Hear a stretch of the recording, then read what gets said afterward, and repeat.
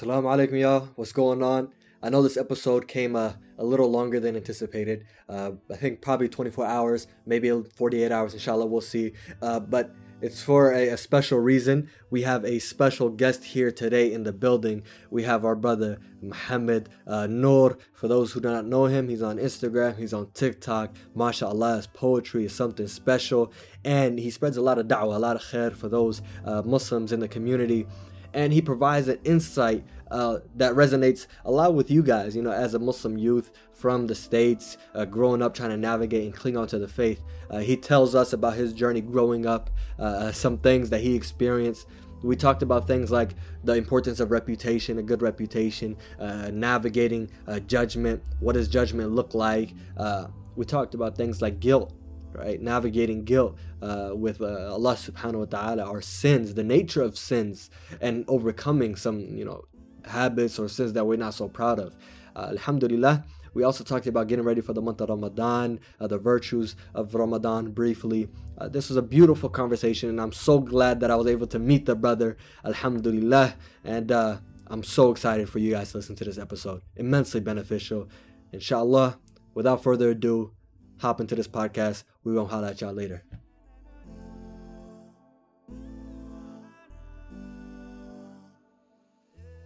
Welcome to an episode of Talk Ya Haq, the podcast where we discuss the relevant topics impacting us Muslim Western youth to better connect with our faith, inshallah. And I'm joined here today with a very, very special guest, our brother Muhammad Noor. Assalamu alaikum, bro. Assalamu alaikum wa rahmatullahi wa barakatuh, bro. Not a special guest, just a guest, mashallah, but I'm happy to be here. Allahu Akbar. Yeah, bro. It's special for me. It's special for me. Yeah, me. bro. No, it's definitely special for us, bro. I know we had some guests. We had some, not guests. We had some of our listeners telling us, hey, bro, you have to get the brother Muhammad on the podcast. We have some brothers. Oh, we have some mashallah. sisters DM us on our Talk Ya Haq page. And we're like, yep, we got to get this going. So alhamdulillah, it's a beautiful timing. It's a beautiful timing to be able to do this. So inshallah, just jazakallah khair for joining us. And I appreciate you accepting the invitation. Yeah, I'm glad I'm here. It wasn't even an invitation because I was enthused to be on here. So it was like, it was more so me, hoping and praying that I get on Talk Ya Haq, Hey, bro, I just want to start with, subhanallah. Bro, how are you doing? What do you do, currently? I know you do poetry, mashallah, tabarakallah. I see what you do on Instagram, on TikTok, things of that sort. The da'wah that you spread, mashallah, tabarakallah. Can you just tell us a little bit about where you're at currently in life and things of that sort? Alhamdulillah. I'm, currently I'm at a stage in life where I'm trying to figure it out. Early 20s, you got to do what you got to do to figure out what you're doing, But I mean, in terms of career, alhamdulillah, I'm in the business world. So I run my own business and things like that. So I don't, alhamdulillah, have to worry about, working for people and things like that. So I'm good on that end in terms of, alhamdulillah, for that side. In terms of outside of that endeavors, what I do in terms of hobbies and my day-to-day stuff. Recently, just kind of been focusing on Quran, just trying to learn, tafsir and Arabic and these kinds of things instead of, taking it in all together at once. And then in terms of what I put out, I try to put out as much relevant information as I can in terms of what I see. So, for example, what I'll do is I have a TikTok account. So what I'll see on my For You page is somebody arguing something or talking about some concept. And if I feel I look at the comments, and if I feel like a lot of the people in the comments are missing some baseline information about Islam, I'll try to put that information out. If I see someone doing something crazy and they're calling to that craziness, you know what I'm saying? I'll step in and be like, yo, listen, just kind of make a clarification. And I think that's kind of what people have been gravitating towards in terms of the stuff that I put out. And then poetry, I'm a self-published author. I wrote my first book, Temporary Homes, in 2019. I'm working on book number 2 and number 3 right now. Inshallah, it'll be out soon. Working on some projects in terms of things related to da'wah and things like that.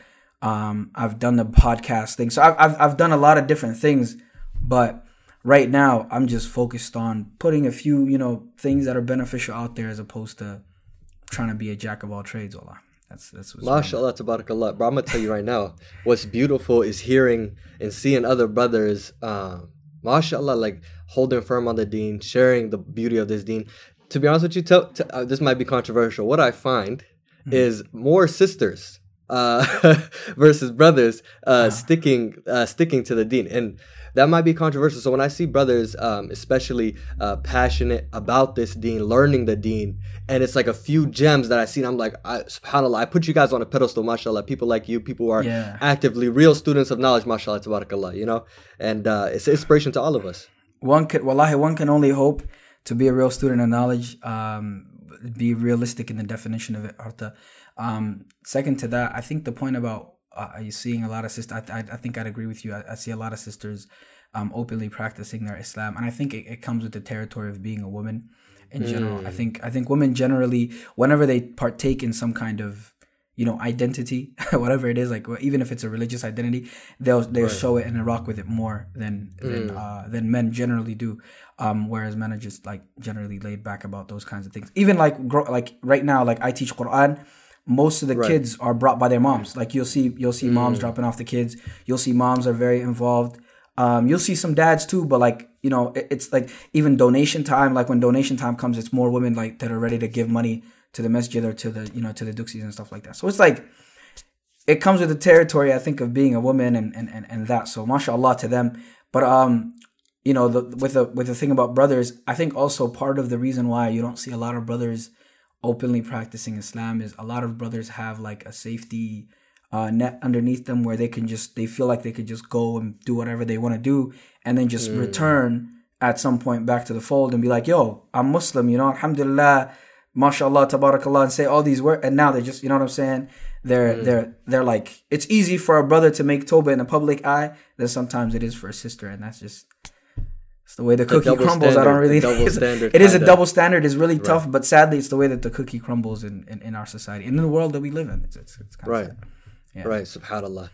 Well, I'm more interested in like hearing about kind of a little bit about your journey. I know you've talked about this a little bit on some other podcasts, alhamdulillah, that I had the honor of listening to, subhanallah. And I actually found out that you were actually not born in America. No, I was not born in America. I don't think that I don't see that as a surprise, but it's actually crazy because now that people who were born in the 2000s are getting older and like second generation Somalis are becoming more, it's crazy. I was born in Kenya. I was born in a city called Garissa. It's like one of the big cities. I think Nairobi, Mombasa, Garissa. Garissa is one of the big cities. So I was born there and I was raised in Dadaab, which is a refugee camp not too far from Garissa.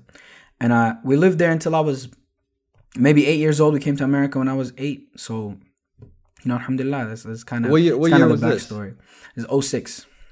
06, got you. Yeah, so I'm curious, man. Do you have like I'm sure you have recollection of where you were born and that transition coming over here, bro? Like I talked to a lot of people. I know that transition is a little drastic. Yeah. Was that the case for you? Excuse me, I have to get some water. But no, it's all good. The transition, the transition into America for me, it wasn't too drastic because I started off in third grade. When I came to America, so like being in a third grade classroom as a third grader in America, it wasn't like a rough transition. I figured out the English language pretty quickly. I figured out making friends pretty quickly. But I do feel like in a way I grew up very sheltered because my parents did start me off with public school in like the first 2 years. And then after third grade, after third and fourth grade, when I was going to fifth grade, we switched to a predominantly Muslim school. It wasn't like an Islamic school per se, but they had like Arabic courses. Most of the teachers were Muslim. Most of the students were like Muslim and Somali and Arab and stuff like that, Desi. So I grew up very sheltered in my schooling, like in terms of school. But in terms of like neighborhood and where I grew up, it was like, just as bad as any other neighborhood. It used to be, I still live in the same neighborhood that I grew up in, you know what I'm saying? And it used to be kind of unsafe, but now it's kind of, alhamdulillah, now it's good. But even in that community itself, it was like Somali people everywhere. There's probably three houses that had, one house was Asians, as in Vietnamese Americans, and then the other two were like African American, African Americans. So it wasn't Somali people. So that was the most cultural, shock that I experienced, was going from that to, you know what I'm saying? But I think, like I said, I grew up very cultured, alhamdulillah. Mashallah, that's a beautiful thing. I'm gonna tell Yeah. you right now, bro. For myself, it was public school, brother, and I'm gonna tell you it was dangerous. So I don't like it is. My younger siblings Yeah, go to bro. public school now, and oh my god, some Yeah. of the stuff that they deal with, in terms of like some of the stuff that they'll complain about other kids are saying to them, and some of the stuff that I'm hearing, like because some of these kids are like third grade or fourth grade or fifth grade, and what I'm hearing that the kids are talking about, because like I'm close with my younger siblings than my parents were with me when I was growing up. So like I'm like their big brother slash like older brother dad kind of. It's like a good dynamic between us. So I'm closer to them, and I hear what they're talking about in those schools, and it's different than what we probably used to hear when we were younger. So it's crazy. Yeah, most definitely. And, especially in this generation, it's getting more and more so. And I'm gonna be honest with you, it was rough, especially like for me and Abdul Kareem, the co-host. We both had a similar background. Like we were not very instilled in like a strong madrasa, duksi, tight knit Muslim community.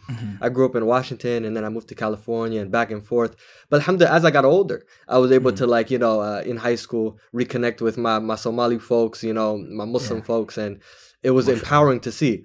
But bro, what I do see is for a lot of brothers who they grow up in a sheltered environment. And then they get older, they get a sense of freedom, and it can become kind of risky, bro. Because it's like, oh, I'm tasting some freedom. It's like no one's like hovering over me. So I wonder, did you have that experience? And if so, like, how did you navigate that if you didn't? So when I say like I grew up sheltered, there's also another aspect of it to my parents, right? So my dad in our city is pretty famous. So he's a known guy. Like everybody knows him. So everybody knows his kids too. It's like, oh, that's Muhammad. That's Adiftah's kid. You know what I'm saying? My brothers as well. They know that that's our dad.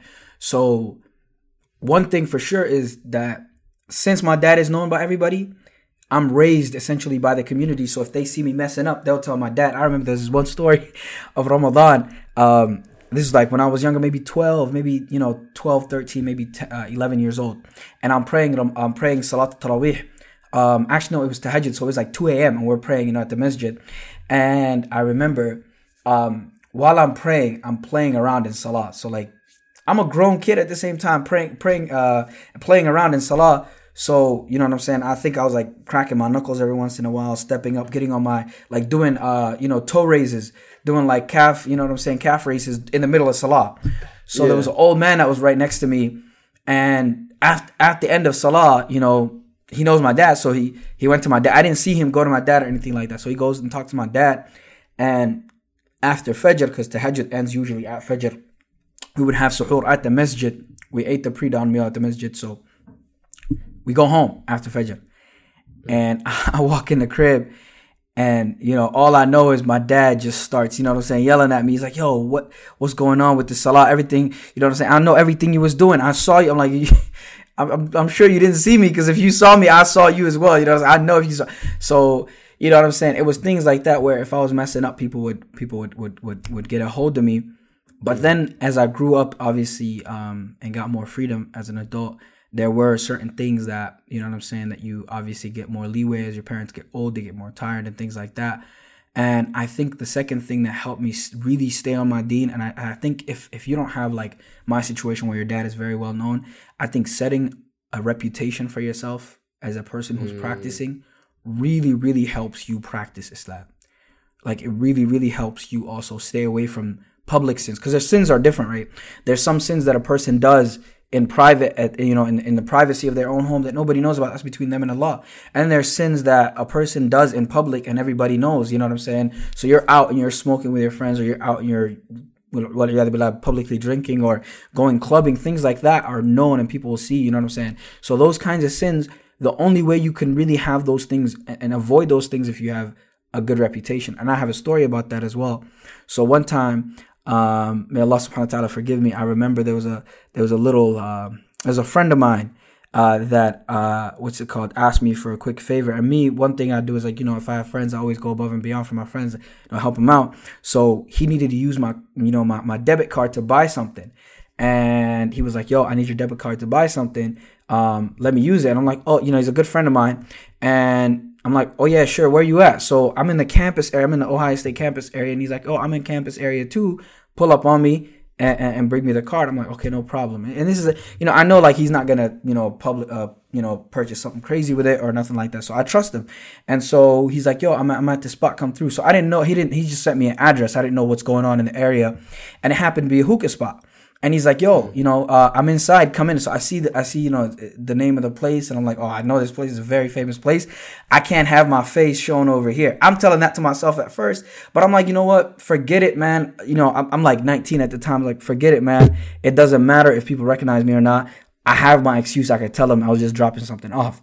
So as I'm walking in, this girl that I know, that I grew up with as well, went to, elementary, middle, and high school with, I know her. She comes in front of me, right in front of the door, and she looks at me and she's puzzled. She's like, Mohammed, like, what are you doing here? It's not a place for you. I'm like, what are you talking about? It's not a place. I'm just dropping something off. Relax. I'm like, don't judge. I'm on like, don't judge me attitude. Like, I'm over here.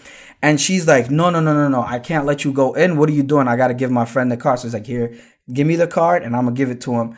And, don't be in these kind of spaces. I don't want you ruining your reputation in these kind of spaces. And at that moment, it clicked with me. Like, had it not been for her recognizing me in this position, that protected me. Because imagine I walk in there, right? And then, because Shaitan is very sneaky. He gets you used to sin at first. So you get used to people doing things around you until you get that invite. And now the temptation is even stronger. So I go in there one time. Next time I sit in there. Next time I'm the one smoking. And then a couple, and then the system goes, you know what I'm saying, how it goes. So reputation is very important.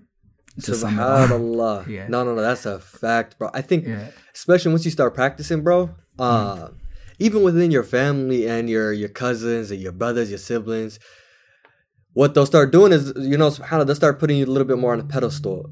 I think that was more case like for me and some of the other brothers I see that are more practicing. They'll call you sheikh, even though you're doing like you just a practicing Muslim. You're doing a bare minimum.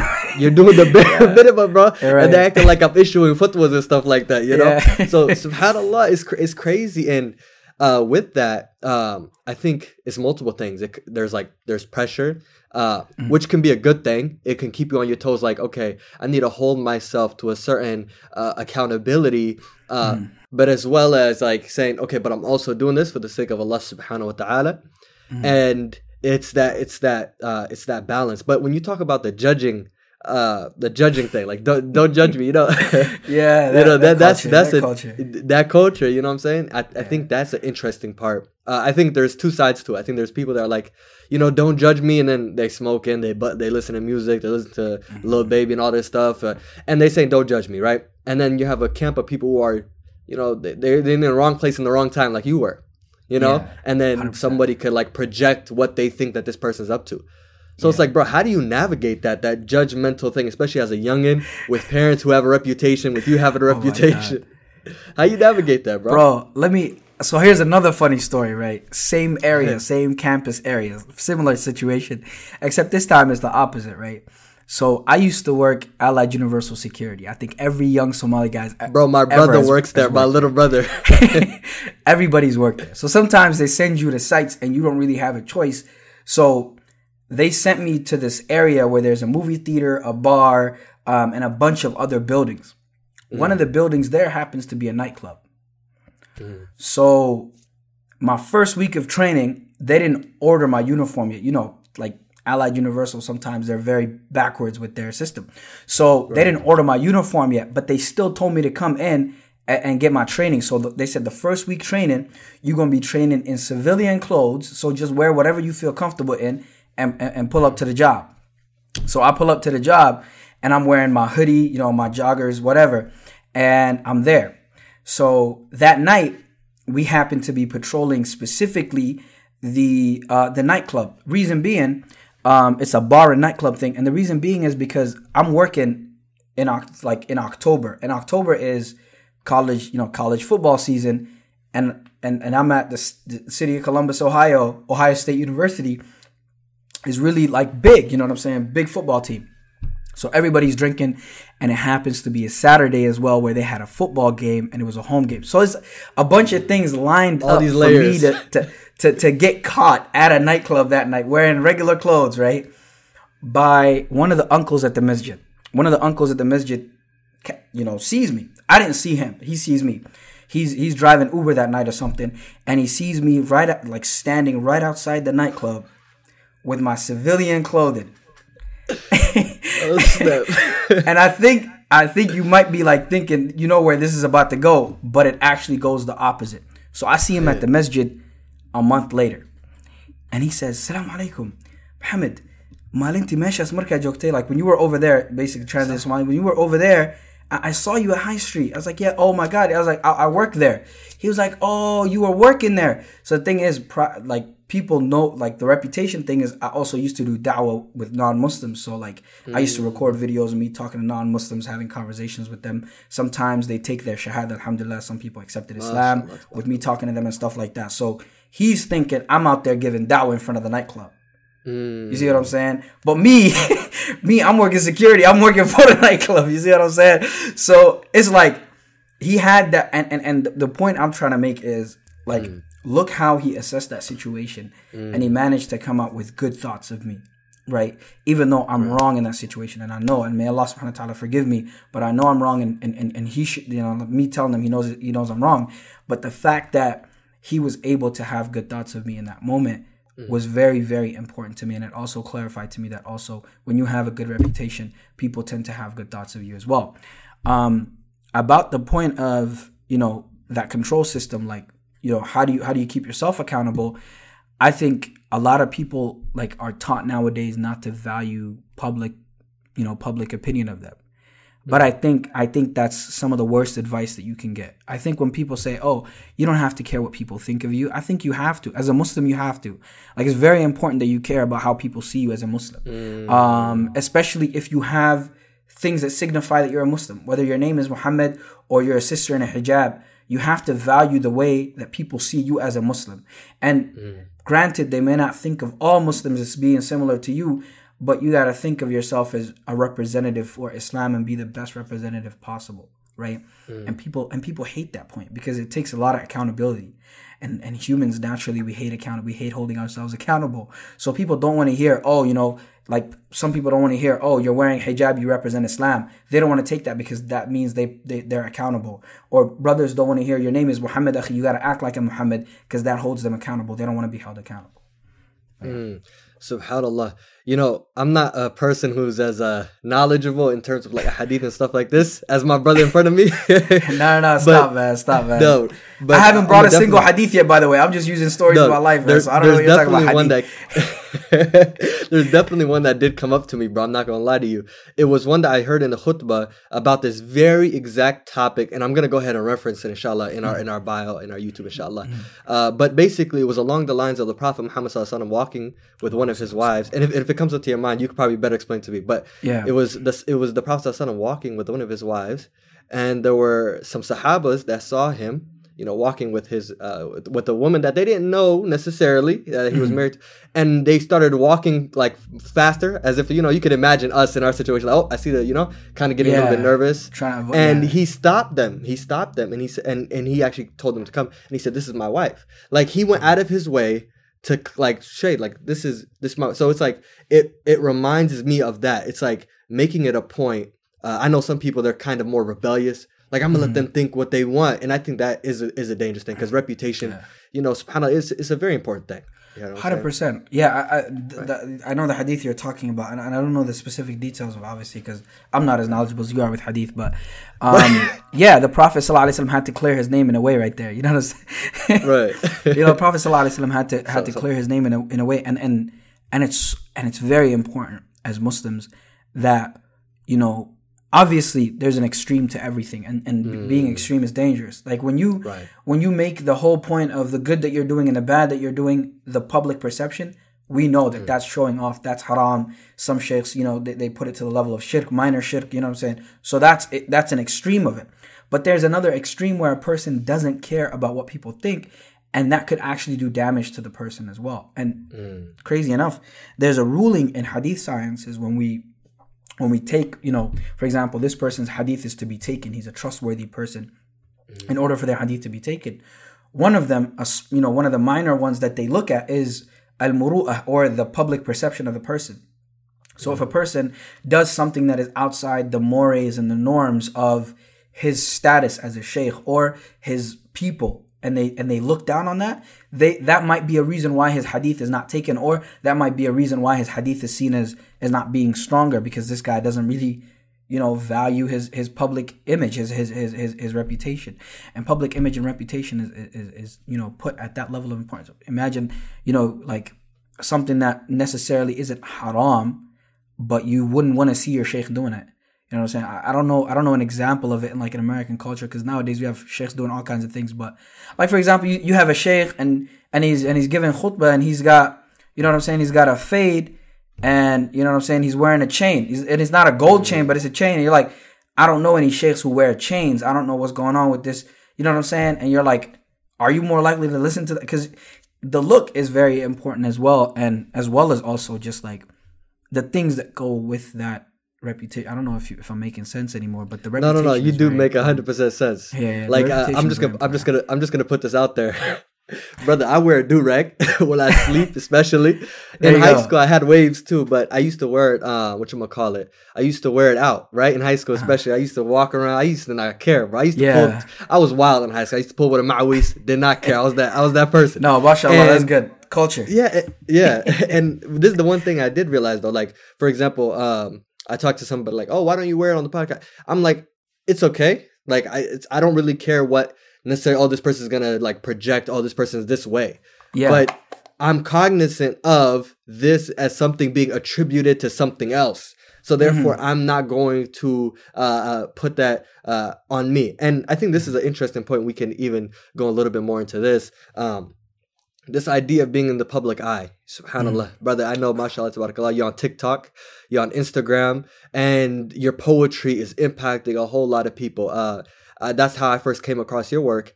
And it's an interesting thing, bro. So I wonder, like, man, what was that like, just starting to put yourself out there on social media? From a young age, I've always had confidence with what I had to say. So from a young age, I was like, those little kids at the masjid who the sheikh like goes, go make adhan, go talk about this hadith in front of the people, go do this, just kind of like, one of those kids. So that's who I was essentially growing up, because I didn't have too much, not to say shame, but I wasn't too shy of that. But obviously there has to be substance that comes with that. And so I remember, because when I was younger, maybe like getting out of high school, and it's crazy if some of like my family members watch this, because I'll be saying things on a podcast that I haven't told them yet, which is funny, because like, we didn't know about this. Why didn't you tell? But I wanted to be a rapper, like coming out of high school. Like I wanted to be a rapper, and like alhamdulillah, like I had a good upbringing and all this stuff, like religious upbringing. But in my mind, I was like, yo, I have bars. I want to be a rapper, right? But like I said, that upbringing, alhamdulillah, it gave me a good head off my shoulders, because I was thinking like, yo, if I'm thinking so far ahead. I'm like, I'm going to be a great rapper, that I'm going to make so much money that when I make money and I have kids, how am I going to tell my kids to make halal income when I'm a rapper? Like, that's how far I was thinking into be, like, you know what I'm saying? Like, that's how convinced I was of my skill.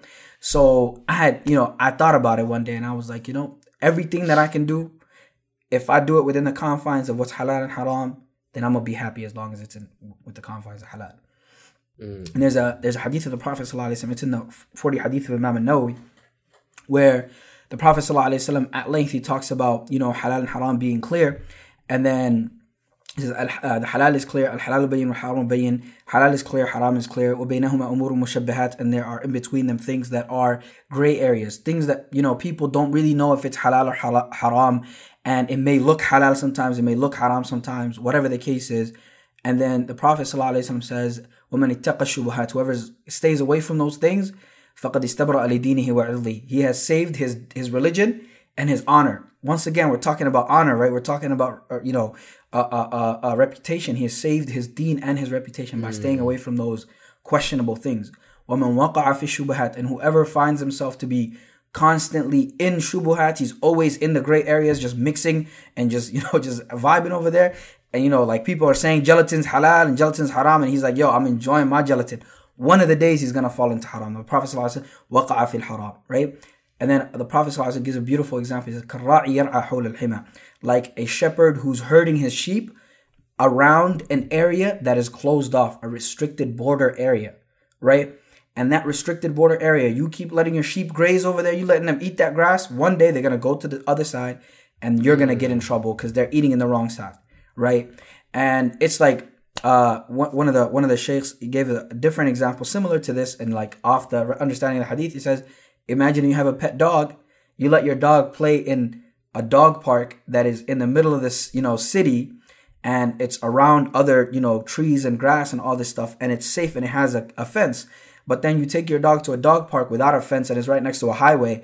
That's not going to be a smart investment, because now your dog might run off and jump in the highway and get hit by a car. Like, that's a very gruesome example. But the point is, if you hang around the gray areas a lot, you're going to find yourself falling into those gray areas. And so that's the thing that, like, I think is very important for us to understand is, to stay away from things that are questionable and to stay in the halal. SubhanAllah. It's a beautiful reminder, brother. SubhanAllah. Alhamdulillah. Were you going to say something else?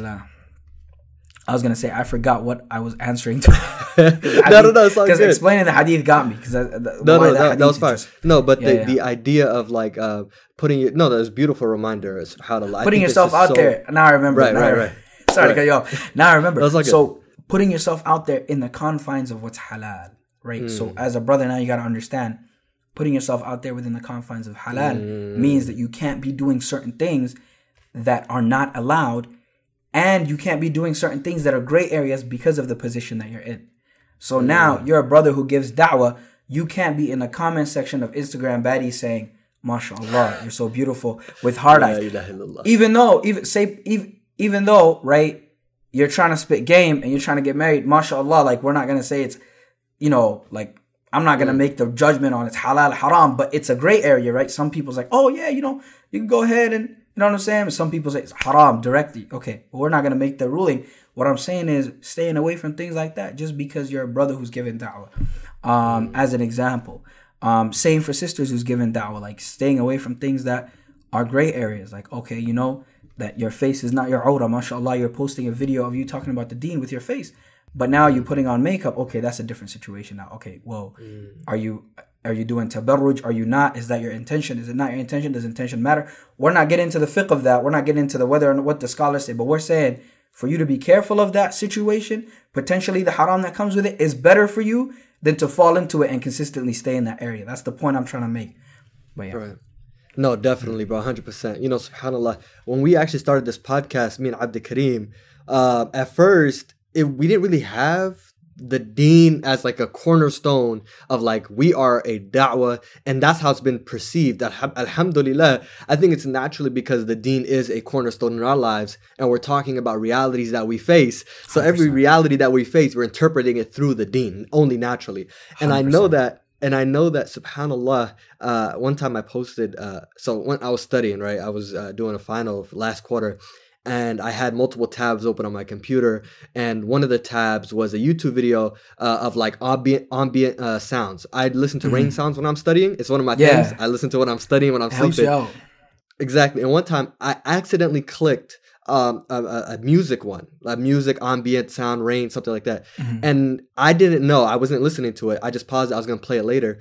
I had the laptop on my table. My son was playing, and I took a picture of it on Instagram, and I said, the boy's keeping me busy or something like that. And I posted it, and there was a brother that, mashallah, he has his own podcast. And he DM'd me, and he was like, just giving you like advice, brotherly advice. You're seen as someone like this, and you're listening. He said, I'm not gonna. And I was like, yo, I'm not listening to it, bro. It's my fault. He's like, bro. He's like, bro. It's not any of my business if you listen to music. And I said, bro, I don't. I don't. But it was a funny. You see how you had to, you know what I'm saying? Clarify that. Right. So. It's definitely one thing that it's like, and also when you talk about the gray area things, it's beautiful that you mentioned. So alhamdulillah, I was on a diet for the past year where I just like limited myself on carbs, right?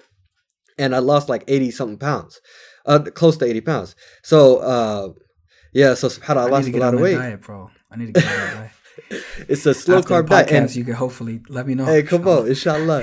So basically, I know that the book that I'm reading, about this, he said like there's certain foods that are called like landslide foods. You can eat it, within this lifestyle that you're eating. But it's very easy to find yourself start, overindulging, or finding yourself going back full blown white carbs, And it just makes me think like that gray area is something that you have to be very mindful of. And I think us as a youth, bro, I'm gonna be honest with you, when we grow up in an area where we wasn't in a gray area, we was fully in the other, immersed, especially us in a public school or circumstances like a lot of us are in. It's not even a question. We was in the other side, and now we're trying to find our way back to like what's right, and that is hard for a lot of people, adjusting to what's halal and not feeling, oh my God, everything is haram. I know a lot of people who say, man, everything feels haram. And you talk about, wanting to be a rapper. Music is a big one. Yeah. Music is a big one. And I wonder, bro, it's like now we're entering the month of Ramadan and things of that sort. It's like, how did you like navigate that, and how did you like remove yourself from doing or listening to that and wanting to be that? You know what I'm saying? Wallahi, one thing for certain is that people have different temptations and different things that affect them, and different sins that they find more, I guess, indulgence in, right? A funny story with me and my sheikh, right? Me and my sheikh Hassan, we're together, and we were getting brunch one morning, right? Me and my sheikh be getting brunch. So what? You know what I'm saying? Like for all the people out there, oh, sheikh's eating brunch now. But we were getting brunch, and I remember we were at this place, and we ordered our food, and we got in our food, and we're eating, and the sheikh is explaining something about Quran and qira'at to me, and he's like, the differences, and I can't focus. Like I'm looking at him, and I can't focus, and I'm like, what is? And then I realize Taylor Swift is playing right above me on the speaker, like what me and Sheikh talk about Quran, and like you know what I'm saying, it's Taylor Swift playing. And I make a comment, to my sheikh, and I'm like, Sheikh, wallahi, it's so hard living here because this music is just distraction, and we're talking about Deen. And he's like, there's music playing? And I'm like, what do you mean, Sheikh? You don't hear that? You don't hear Taylor Swift, like, she wears, you don't hear that? And Sheikh is like, wallahi, akhi, he said, I'm not tested with music. Sheikh is like, he said, wallahi, I could walk into a building and music could be playing full blast. I don't hear it. And, and wallahi, it didn't make sense to me until I realized it's true that there are certain things that are repulsive to me, but they're the most enjoyable experience for some people. One of them is like nicotine. For example, nicotine and the smell of smoke, like just, I hate it so much. But there's people that genuinely love smoking, like down to even like there's people that genuinely enjoy the smell of the smoke, people that enjoy everything about it. And so like the fact that it's repulsive to me doesn't mean that somebody else isn't tested with it. The point I want to make is staying away from music. If I can give advice for people who want to like learn how to get off of music and stay away from music, one of the most important things that you can do is replace a bad deed with a good deed. And music, I mean, think about it. You're constantly listening to music. You're constantly, allowing that into your space and into your heart. At some point, those things that you're hearing in those lyrics are going to become normalized to you.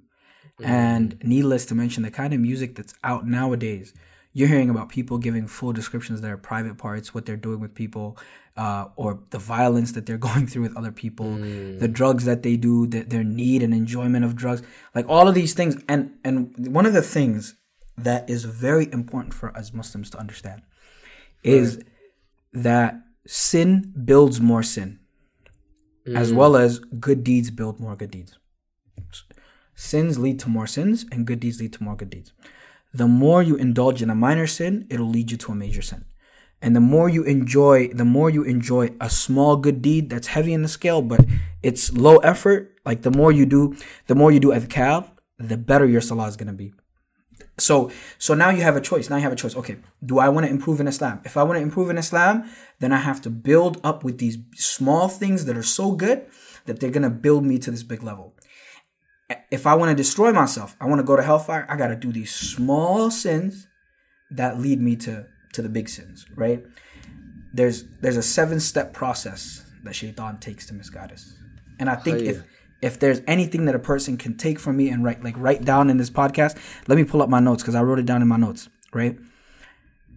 So there are 7 things that Shaitan uses. There's 7 goals that he has, essentially. And these 7 goals are things that Shaitan wants you to do, and he uses another one to get you to the other one. So I'm going to start. Should I start at the top or the bottom? What do you want to do? Brother, wherever sounds best for you. I'll start at the bottom, and then I'll show you how he gets you normalized to smaller things one by one, right? So number 1 is, I'm going to start at the top because it's better this way because it's a descending order. So his number 1 biggest goal, Shaitan's number 1 biggest goal is to make you kafir. Allah subhanahu wa ta'ala says, فَمِنْكُمْ مُؤْمِنٌ وَمِنْكُمْ كَافِرٌ. Among you is the believers and among you is the disbelievers. He wants you to leave Islam. That's his goal. That's his main number 1 goal, is for you to leave Islam. So what are the tools that he's going to use? So his end goal being that he wants you to leave Islam, first thing he's going to try to make you do is, if you're a good person, right, that he knows he can't put in your mind, just leave Islam, he's going to try to make you do major sins. So the first thing he's going to try to make you do is major sins. Now, with those major sins are the key to getting out of Islam. Why? I'll tell you why. If a person is indulging in zina, if a person is leaving off salah, if a person is drinking khamr, if a person is, smoking weed, if a person is doing all of these major sins all the time, they have a natural thing that sins do to them called guilt. Naturally, as a person who knows the right from wrong, you're going to feel guilty about those sins. And Shaitan has a very beautiful way of making you backwards in your mindset. He's going to be like, dude, you feel guilty all the time not praying. You feel guilty all the time doing these sins. You feel guilty all the time drinking khamr. And the source of your guilt is Islam. So why don't you prioritize your mental health and leave this whole religion that's making you feel guilty? Bam, he got you. That's it. You're out of there. Let's go down now. If he can't get you to do the major sins, he's going to try to make you do the minor sins. So you're going to do the things that lead to those other sins. Okay. So that he knows he can't get this brother to make zina, but he knows he can't avoid looking at women. So he's going to get at lowering his gaze. Now the brother can't lower his gaze. Every time you see the brother on TikTok, on Instagram, oh, mashallah, oh, look at this one. Oh, yeah. That's what he's on, right? Level by level. So now why is it that minor sins lead to major sins? Because anything that is a major sin is already categorized by Allah. And minor sins are only small versions of those big sins. So whereas zina is the big major sin, you looking at pornography, you looking at people who are half naked, you talking to the opposite gender for unnecessary reasons, you having sexually explicit conversation with the opposite gender leads to zina, right? The same way that drinking khamr might not be it, but you being in a space around it, you listening to music where they're glorifying these things, those sins can lead you to those major sins. So, the same way we said, he leads you to major sins lead you to kufr. Now, if he can't get you to do major sins, Shaitan is really smart. He's been at this misguidance game since Abuna Adam, right? He's been at it since Adam alayhi salam. So if he can't get you to do minor sins, now what is he going to make you do? He's going to try to make you fall off some good deeds. He's going to try to. So he's going to be like, man, you can't really get this person to start doing major sins or minor sins.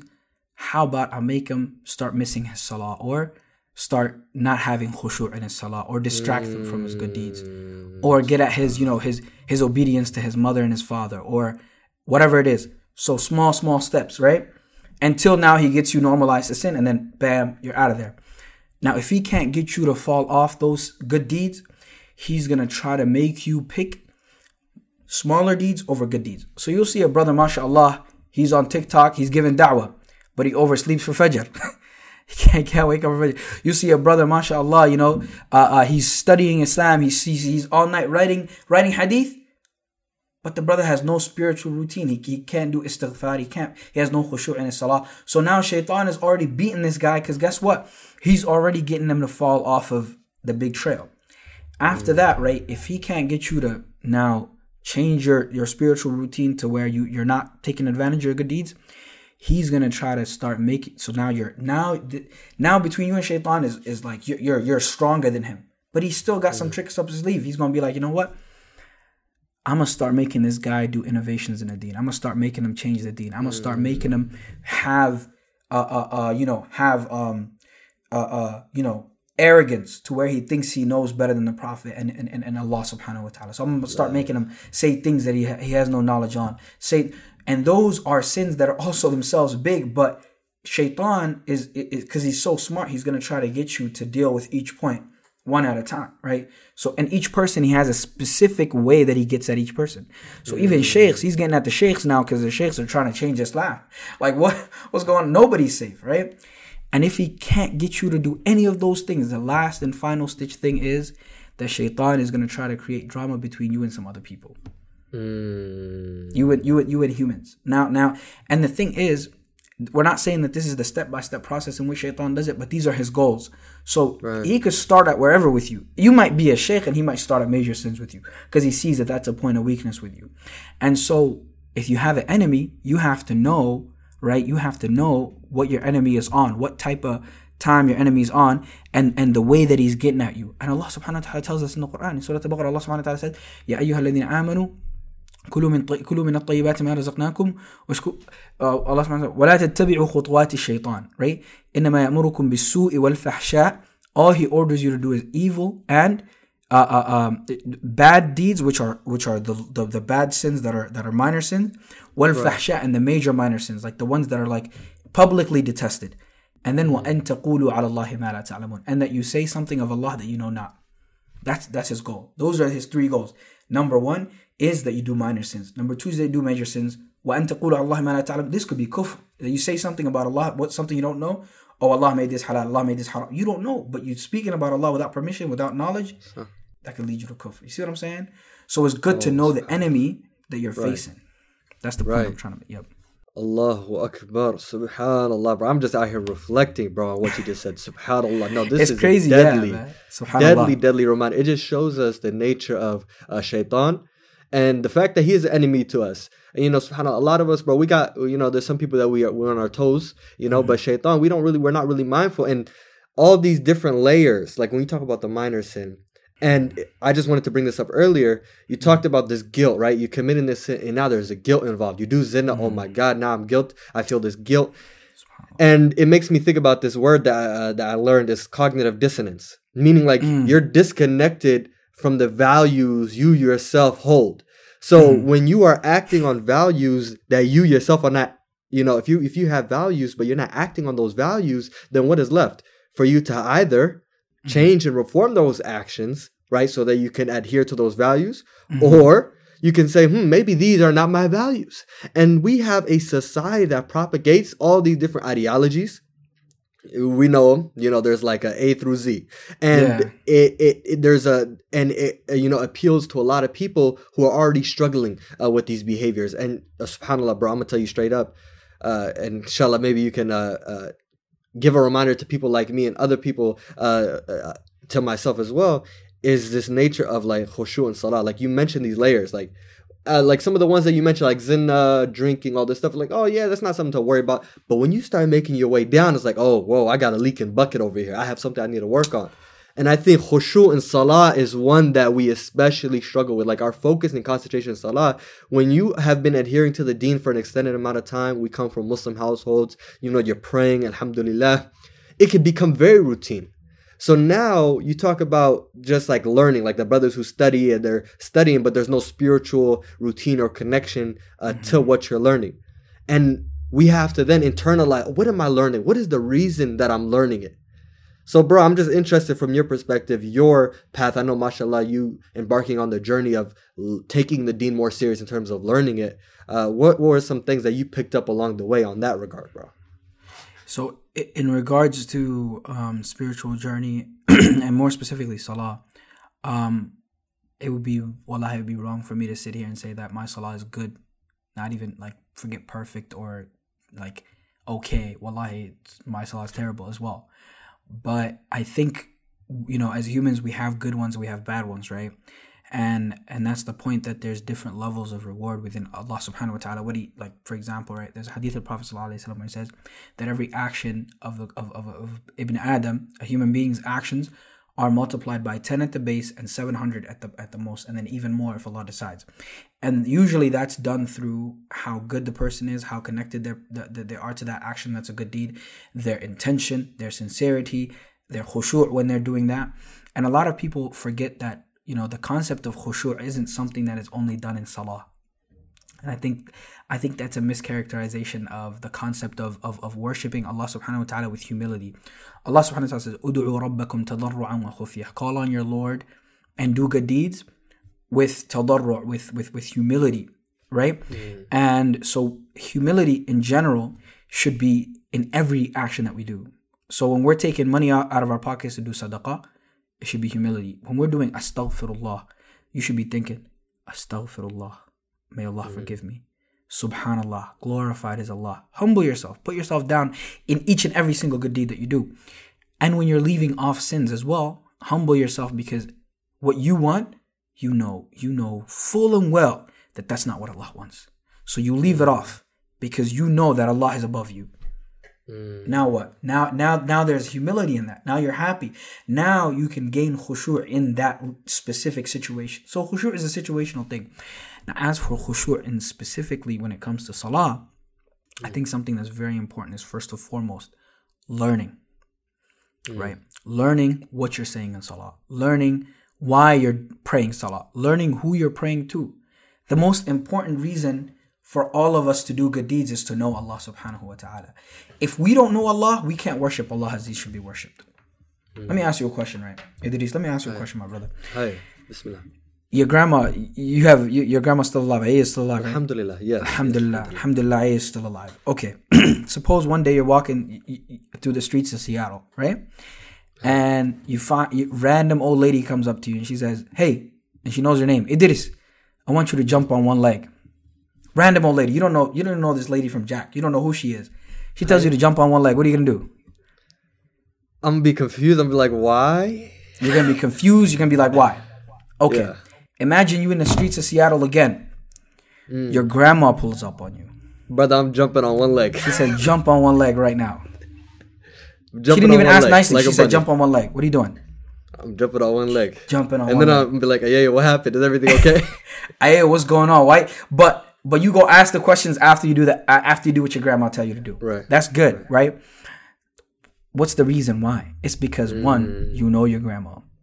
You know your grandma. She not telling you to jump on one leg for a stupid reason. You know, there's probably some reason why. She probably trying to see if your leg is still healthy or something. I don't know. Some good reason. You know, you can attribute a wise reason to it. Two, you love your grandma. Right. All right. For all those other people who have like other, people that they love in their honor her as well. Yeah. Revere, respect her. You honor her, you revere and respect her, and you love her. So with that being said, you're gonna do what she tells you to do. Now, to Allah is the greatest of all examples, وَلِلَّهِ الْمَثَلُ الْأَعْلَى, but Allah is telling you to do something. To some person, Allah is a stranger. To some person, their creator, the one that manifested them, that put them in this body, that created them the way that they are, that put everything in their mouth, that put the food on their table, that put the clothes on their back, that made them who they are, is a complete stranger. So how they going to worship Him? They don't know. How they going to worship Him? And then to some people, they know Allah. They know Ar-Rahman, Ar-Rahim, Al-Malik, Al-Quddus, Al-Salam. They know all 99 names. They know what it means. Now you tell me, is the prayer of the person who knows Allah similar to the one who don't know Allah? Oh, subhanAllah. Never. Night and day. Night and day. And this is what Allah subhanahu wa ta'ala says in the Quran. Right? إِنَّمَا يَخْشَى اللَّهَ مِنْ عِبَادِهِ الْعُلَمَاءِ. That those who truly fear Allah are His servants that have knowledge. And there's another beautiful thing about that ayah as well. And anytime, like I told you, with my shaykh, I study a lot of Quran and tafsir with my shaykh. So one of the things that I love is the word choices of Allah subhanahu wa ta'ala in the Quran. The way Allah chooses the words that He says, there's always intentionality behind it. The word for fear in the Arabic language is khawf. But the word that Allah uses here is khashya. Khashya is a type of fear that involves information. Is a calculated fear. It's not a fear of, say for example, you have an irrational fear of spiders. It could be any spider, you're scared of it. You see this kind of spider, you're scared of it. That's khawf. You have a fear. But then you have a fear of black widows. Why? Because you know that they have a certain type of venom. But if you see another spider, you're cool with it because you know this one is not as venomous. صح. Or poisonous, whatever it is that you use for animals, right? Right. Why is that the case? Because you have knowledge in this fear, and this fear, you know what I'm saying, you don't have knowledge, right? So when you have fear of Allah subhanahu wa ta'ala, of his punishment, you know what his punishment looks like. Some of us fear Allah just because we know he's powerful. But some of us fear Allah because we know what hell smells like, tastes like, looks like, because we read those hadiths and we read those ayahs in the Quran. We know. So we fear Allah subhanahu wa ta'ala a little differently. Same with reward, the hope for the reward. I mean, if I never told you about Jannah, brother, you wouldn't be like, what is Jannah? Like, let me tell you about Jannah real quick. It looks like this, it smells like this, it tastes like this. You're like, okay, I'm ready to work for that. You don't know about Jannah, you're not going to work for it. You see what I'm saying? So knowledge is very important for khushu'. Knowledge is very important for khushu'. The second thing that I think is very important for khushu' is understanding who you're standing in front of, which is a form of knowledge as well. But this is knowledge that pertains to the salah. But you're standing before Allah. Yani you have to have the belief that you're standing before the one that made you, that fashioned you, that created you. You're standing before Allah. If I stood you in front of Obama or Biden or whoever, some famous person that you really like, and you standing in front of them, you're not looking to the left or right because you listening to what they got to tell you. But when you standing in front of Allah, you going like this. You're looking at your nails. You're fixing your collar. You know what I'm saying? And this is all of us. Like, this is not advice. I'm not just pointing it at the person listening or you, but even myself, wallahi, be like I'm thinking to the times where I'm praying salah and I'm looking at my knuckles. I'm like, yo, is that a new scar? When did I get this scar? Like, you see what I'm saying? No focus in the salah. Subhanallah. Subhanallah. Subhanallah, bro. That is so powerful, bro. I love how you mentioned this point about knowledge, ilm, like learning, and you're constantly referencing, subhanallah, your time spent with the sheikh and stuff like that. Your sheikh sitting and learning Quran, learning tafsir. I think a lot of us, even though a lot of us, alhamdulillah, maybe we're college students or we're graduates and maybe some professionals, we have some kind of certificate behind us. But we don't have a certificate or knowledge or some kind of thing that we can stand on in terms of our knowledge of Allah subhanahu wa ta'ala. And I think a lot of people, we're going to talk about atheism and doubt with Sheikh, inshallah, here in Seattle next week, inshallah. That's our intention. And a lot of people struggle with these, especially because of lack of knowledge. And what they've been indoctrinated with the secular society and with the Christians, with their own issues, is that, with the Christians, it's told, don't ask any questions. Don't learn, just accept faith. But us, it's told to engage our intellect, engage our brains. Of course the deen comes first over our intellect, right? But we're supposed to engage it and learn with it. And a lot of us are neglecting this part of the deen, which I think is it's a dangerous thing, subhanallah. You know what I'm saying? Education, the Prophet ﷺ says, "Talabul ilmi faridatun ala kulli Muslim." That seeking knowledge is mandatory on every Muslim. But there's a difference between being a student, a seeker of knowledge, who's putting his effort into learning specific things in Islam or becoming a specialist, and everyday average Joe Muslims and what they should be learning. And in Islam, there are two types of things that you have to know about Islam. There are things that are ma'loom min ad-din bid-darura, things that are known by necessity in Islam. You have to know how to pray. You have to know that when you're praying, if you make sujood on a time where you're not supposed to make sujood, what do? You're supposed to know that. If you get up from the second tashahhud, or the first tashahhud rather, what are you supposed to do in that situation? Do you do a sujood? Do you get out of salah and start over? You're supposed to know those things. Every Muslim. I'm talking about from 7 to 99, every single Muslim that says Allahu Akbar, La ilaha illallah, has to know these things. That's number one. Number two, there are things that ulama are supposed to learn. Scholars, there's things that are scholastic endeavors, right? And those things, the regular, everyday, average Joe Muslims don't really have a spot in it unless they're trying to go learn it, which is another thing. They don't really have a way to get into it. Mainly because, one, they might not have the tools to understand it, or two, they might not necessarily have the desire, the push, or the drive.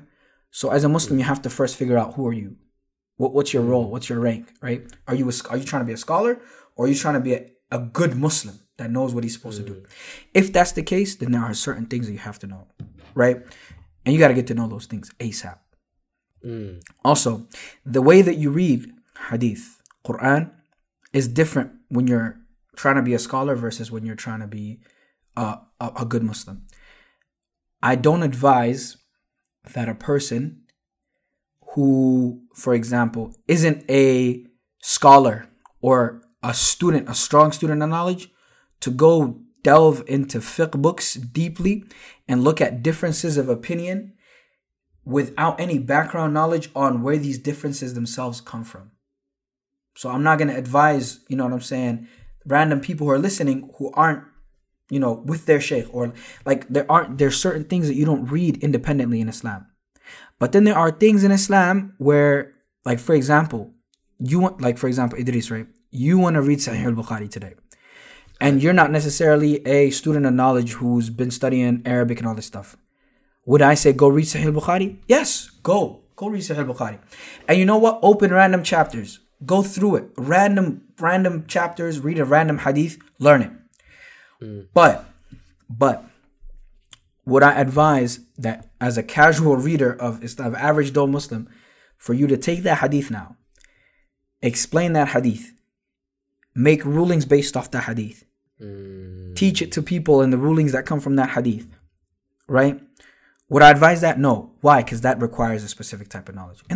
And wallahi, bro, one of the saddest things to me is that people have no respect for Islamic knowledge. And the level of disrespect that you see with people who have no respect is this.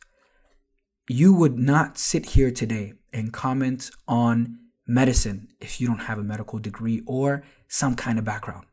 You would not sit here and diagnose people with mental illnesses. You would not sit here and diagnose people with this syndrome and this situation and this and that and the third.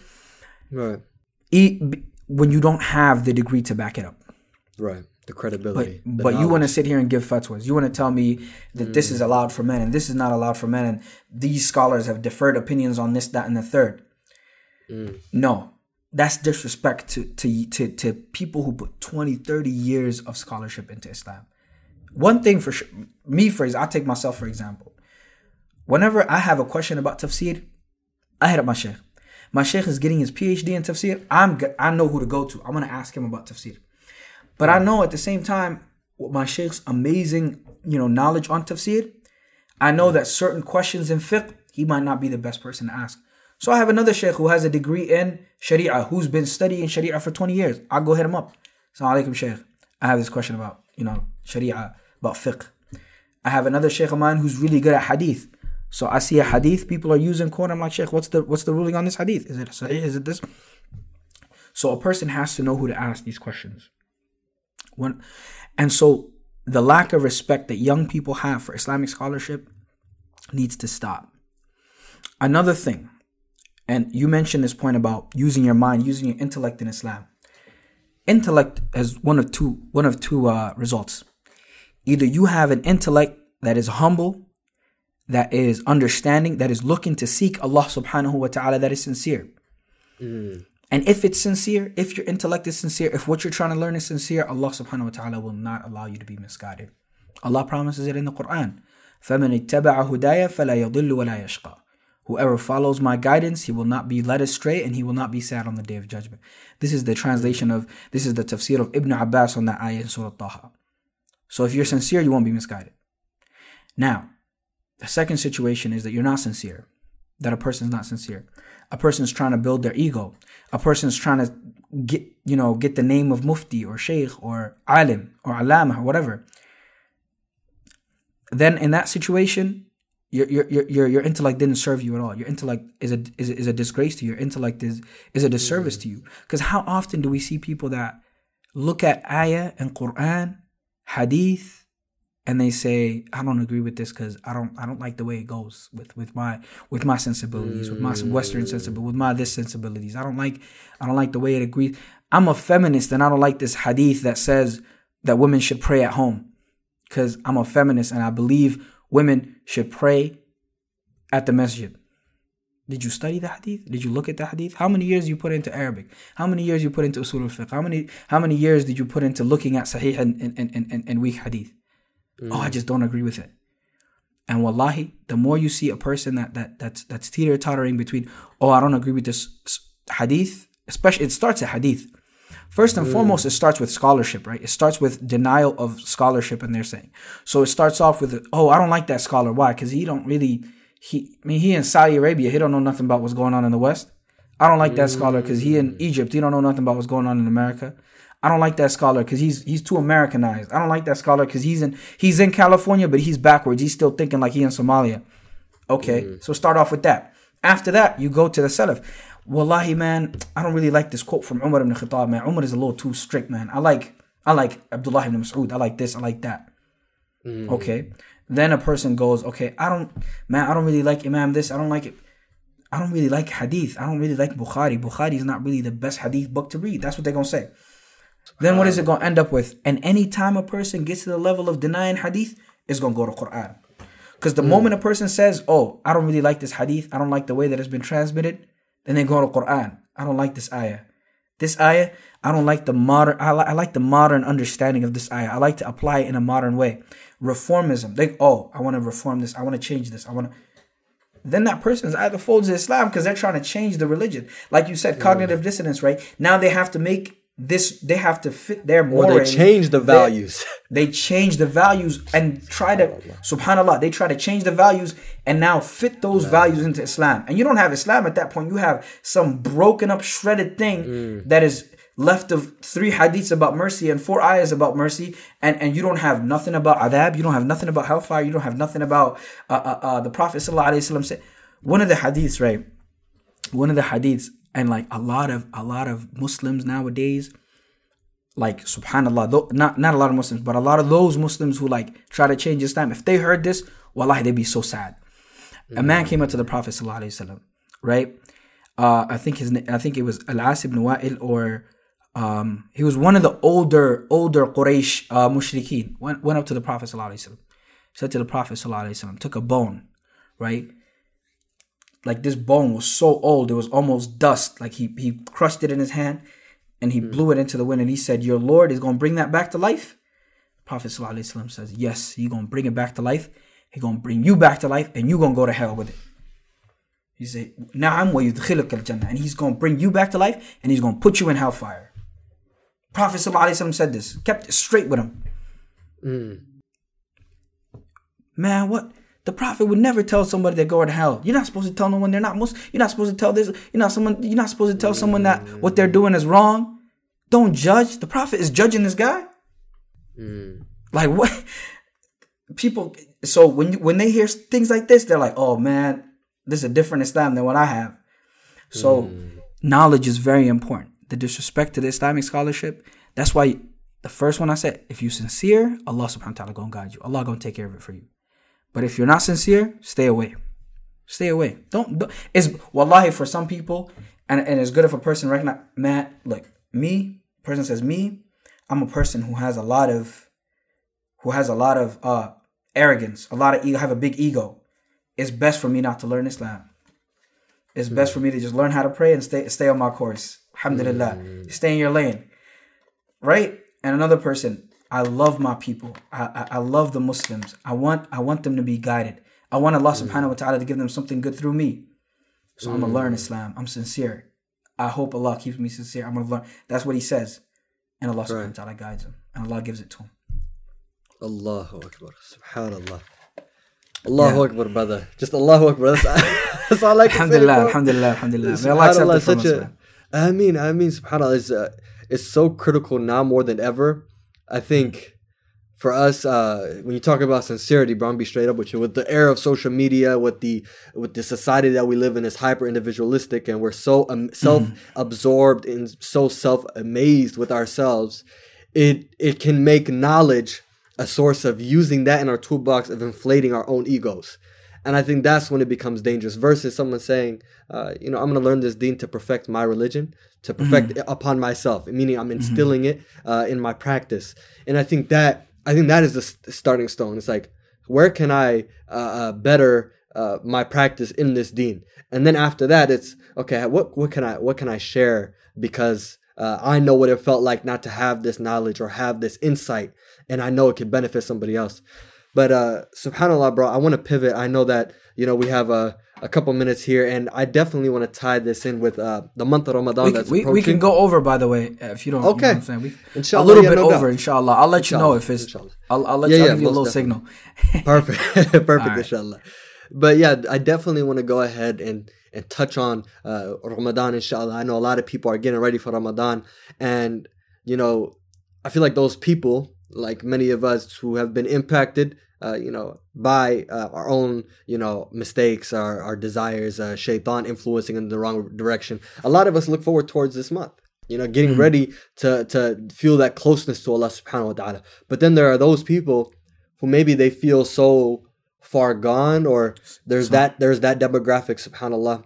So I want to ask you, man, what should our mindsets be as Muslims in this ummah as we get ready to approach Ramadan?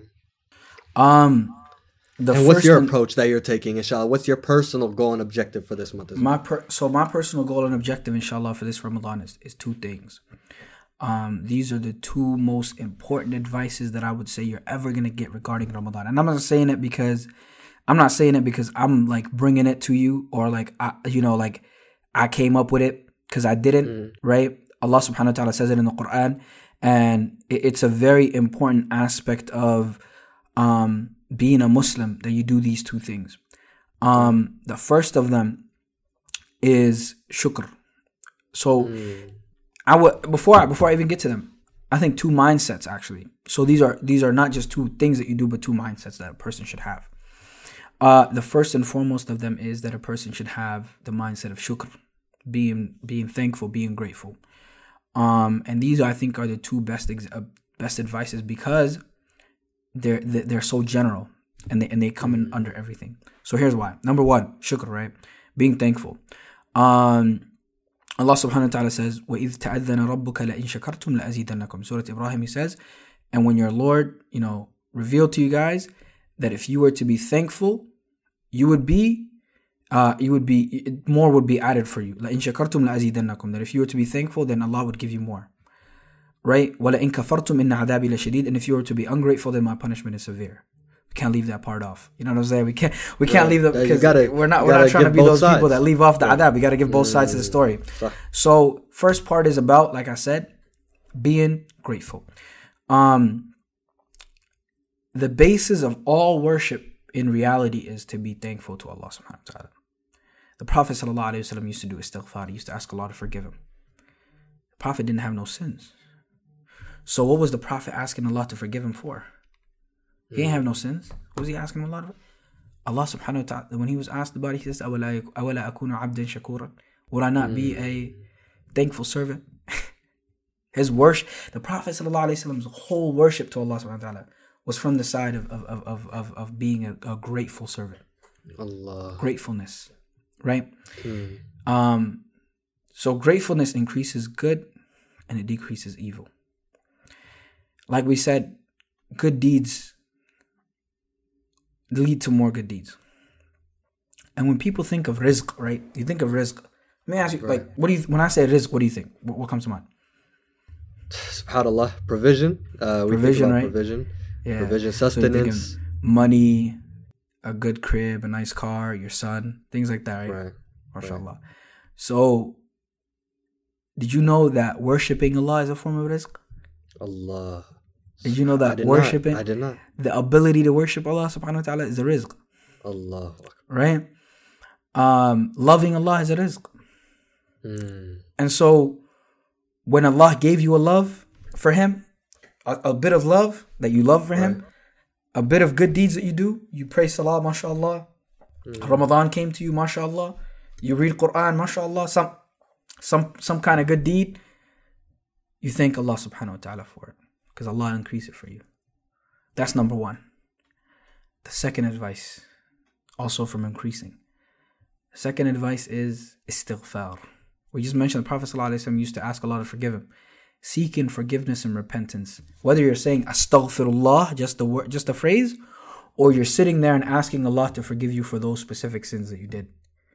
Whichever one it is, it has good for you. Why? Nuh alayhi salam, the first messenger, when he was talking to his people, what did he say to them? He says, فَقُلْتُ اسْتَغْفِرُوا رَبَّكُمْ إِنَّهُ كَانَ غَفَّارًا. I told them to seek forgiveness in their Lord. He is all forgiving.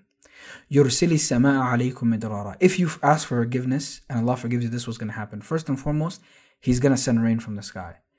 One of the things that happened during the time of Nuh alayhi salam was that the people, they used to live in a dry land. So when he was building this ark, when he was building this big, big boat, they could not fathom why he's building a boat. There's no water near us. We're living inland. It's dry. What are you building this boat for? Subhanallah. And so the blessing that Allah said, if they made tawbah, Allah is going to give them a blessing, was rain. The punishment for them was rain as well. So this shows Allah subhanahu wa ta'ala can make something that you think is a blessing for you, or something could be a blessing for you, but it could also be the source of destruction for you as well. That thing that you ask Allah, oh Allah, please give me this, that could be a source of guidance for you. It could be the blessing that Allah gave you, or it could be the source of your destruction. Just like that rain in that dry season, in that dry land that they lived in, was the source of their punishment, it could have been the source of their good. يُرْسِلِ السَّمَاءَ عَلَيْكُمْ مِدْرَارًا وَيُمْدِدُكُمْ بِأَمْوَالٍ وَبَنِينَ وَيَجْعَلْ لَكُمْ جَنَّاتٍ وَيَجْعَلْ لَكُمْ أَنْهَارًا. And then He will give you children and wives and wealth, and He will give you gardens and rivers if you ask Allah to forgive you. And these are things like in the akhirah, we're talking about in the dunya. So when you ask Allah subhanahu wa ta'ala to forgive you for your sins, Allah subhanahu wa ta'ala gives you more rizq. And what's the highest form of rizq? Is guidance. Is practicing. Is being close to Allah subhanahu wa ta'ala. So for me, and the advice that I give to anybody, and I think this is the best advice you're going to get this Ramadan. Obviously, in addition to the good deeds that you're going to do this Ramadan and try to increase, this is the best two advices that you're going to get. Thank Allah that Allah let you make this month. Thank Allah that Allah subhanahu wa ta'ala allowed you to see yourself doing good deeds. Thank Allah that you're praying Taraweeh. Thank Allah that you're practicing. Thank Allah that you're recognizing that you're blessed. Even the ability to recognize that you're blessed is a blessing. Right? That's number one. Number two, ask Allah to forgive you. How many sins do we do? How many sins right now, even just this podcast, wallahi subhanAllah, how many sins do we probably committed? We don't even know, right? Subhanallah. The Prophet ﷺ, when the Sahaba sat with him, they said we would count him saying Astaghfirullah 100 times in one sitting. They're just talking Astaghfirullah, Astaghfirullah, Astaghfirullah. And by the way, he's still talking to them. He's still preaching to them. He's still having conversation with them. And he would say it 100 times. Prophet ﷺ was meticulous in saying Astaghfirullah. Why is it, even though he has no sins, like we said, it's because he's grateful. But how is it now? Forget us who have so many sins, more than the foam of the sea in sins. How many times do we ask Allah subhanahu wa ta'ala to forgive us? So I think that would be the best advice that I think that I could give to anybody this Ramadan. And I think also that's what I'm trying to, that's my mindset this Ramadan. Allahu Akbar. No, what about you, man? I want to hear something from you too. I want to benefit some advice from you. What advice would you give this Ramadan? Man, subhanallah. How can I follow that, brother? No, but nah, don't do that. No, but no doubt. I feel like I think for me, bro, one thing that I definitely need to prioritize is the book of Allah subhanahu wa ta'ala. Subhanallah, I think I know some people, they always give this analogy like this is something directly from Allah subhanahu wa ta'ala. If we were given a text message from someone we loved, or even a letter, a handwritten letter, we would take our time, we would enjoy it, we would revere it. But how many of us, the Quran is just sitting, waiting for us to read it? And I think that is something that I'm gonna pay especially more attention to, like especially my memorization. I know I mentioned growing up, I wasn't really put in, madrasa. I was very inconsistent with that, and public school and all that. But now as I got older, it's becoming more and more like, especially like later in high school, I was like, man, I really need to, take the deen more serious. And like even now, like when you talk about sins, bro, I can just go on. When I was in high school and after I was getting ready for college, I said to myself, bro, the brother is free. He got a whip. There's a lot of freedom afforded to me, and I'm afraid that I won't be able to refrain from a lot of the temptations. And I don't know if you know this, but I mentioned on the podcast before, like I got married, I had a son from that, and unfortunately, it didn't work out with his mother and X, Y, and Z. But alhamdulillah, I got married because of, something that I saw was a test for me, right? And, I did that out of sincere intent, and alhamdulillah, I got protected from so much. And the barakah that I got from that, subhanAllah, I can't even imagine. Like, even though it didn't work out, like the blessing that I got of that is so amazing. And I was able to fortify a lot of my practice in the deen, my love of the deen, my appreciation of the deen. So I think just for this Ramadan, slowing down from things and really trying to cultivate a bond with the book of Allah subhanahu wa ta'ala, praying, tahajjud, praying in the nighttime, calling out to Allah subhanahu wa ta'ala, and just building that connection with the deen. But I think for a lot of people, bro, there's a sense of guilt, and you mentioned that earlier. There's people who have guilt but they don't drop the values. Man, I think a good thing we can kind of tie it all together with is how can we use that guilt in a healthy way, approaching this month of Ramadan, to purify ourselves and to live inshallah a life that Allah subhanahu wa ta'ala is pleased with, and we can tie that all together inshallah. Shaykh Abdurrahman Nasr al-Sa'di rahmatullah alayhi says, he talks about guilt, depression, negative feelings as being two types. One that is related to dunya and one that is related to akhirah. So negative feelings related to negative feelings related to dunya could even itself multiply in multiple different categories. But if the negative feelings that you feel, the sadness, the depression, the regret that you feel is one that is connected to the dunya, then it generally serves you no purpose except to push you to Allah. Unless if it's pushing you back to Allah subhanahu wa ta'ala. So for example, divorce is a very tough situation to go through. I was there for some of my friends going through divorce, and subhanallah, it's a very tough thing to go through. And if you look at the Quran, Surah Al-Baqarah specifically, one of the places where Allah talks at length about divorce and the rulings regarding divorce, there's an ayah that just happens to be situated in between two ayahs that talk about divorce. حافظوا على الصلوات والصلاة الوسطى وقوموا لله قانتين. Be mindful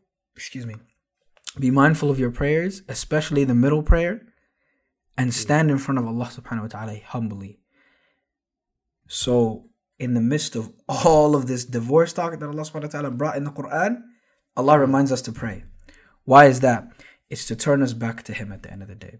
The toughness that you feel from these negative things that happen in the dunya ultimately is supposed to make you go back to Allah subhanahu wa ta'ala.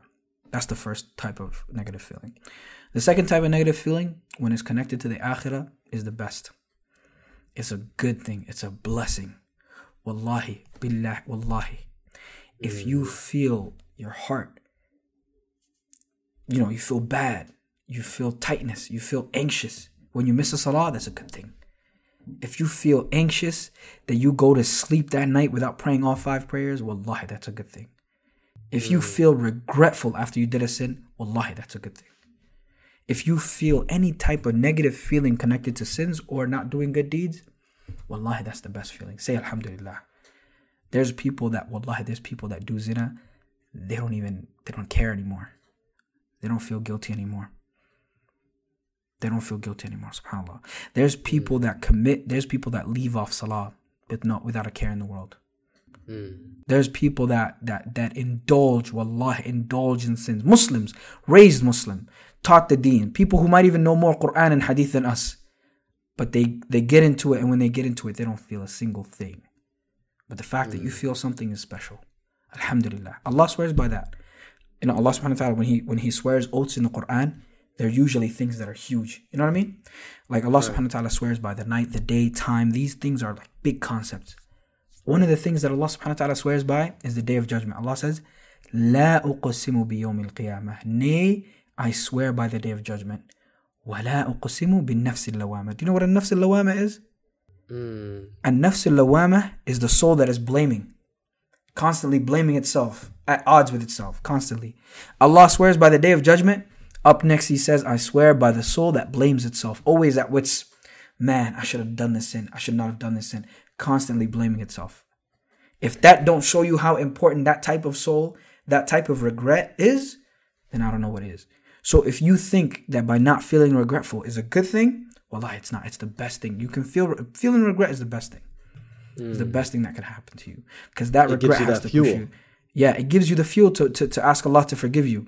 Because when you feel regretful and you ask Allah to forgive you, the feeling of happiness from that forgiveness that you get is greater than anything in the world. It's the best feeling in the world. Inshallah, that's how I'm gonna end it too. Because I gotta go. I gotta get up and go to class too. Allahu Yeah. Akbar. That is so beautiful. Subhanallah. May Allah reward you and bless you for coming on and sharing all the khair that you've been able to provide here. Alhamdulillah. And may Allah, allow us to reach the month of Ramadan and be able to benefit from that blessed month. Inshallah, I just want to ask, where can people, our listeners, find you and connect with you, inshallah? They can find me at Muhammad C. Noor on all of my socials. I'm one of those people that's like organized. I have the same name in all my socials. So MohammedC, like the letter C, Noor, Muhammad C. Noor on everything. But yeah, Jazakumullah khair, bro. Appreciate you for having me. Wallahi, this was a pleasure of mine, and I feel like wallahi we barely even scratched the surface on our conversation. So inshallah, maybe you're gonna be one of our regular guests, inshallah. Inshallah, for sure. Inshallah. For sure, this conversation was subhanallah, a very beautiful one. Alhamdulillah, alhamdulillah. May Allah accept it from us. May Allah subhanahu wa ta'ala put this on our scale of good deeds. No doubt, inshallah. Ameen. For those who are listening, inshallah, I appreciate you guys. Thank you again for Muhammad for joining us, and inshallah we'll see you guys on our next week's episode. Assalamu alaikum.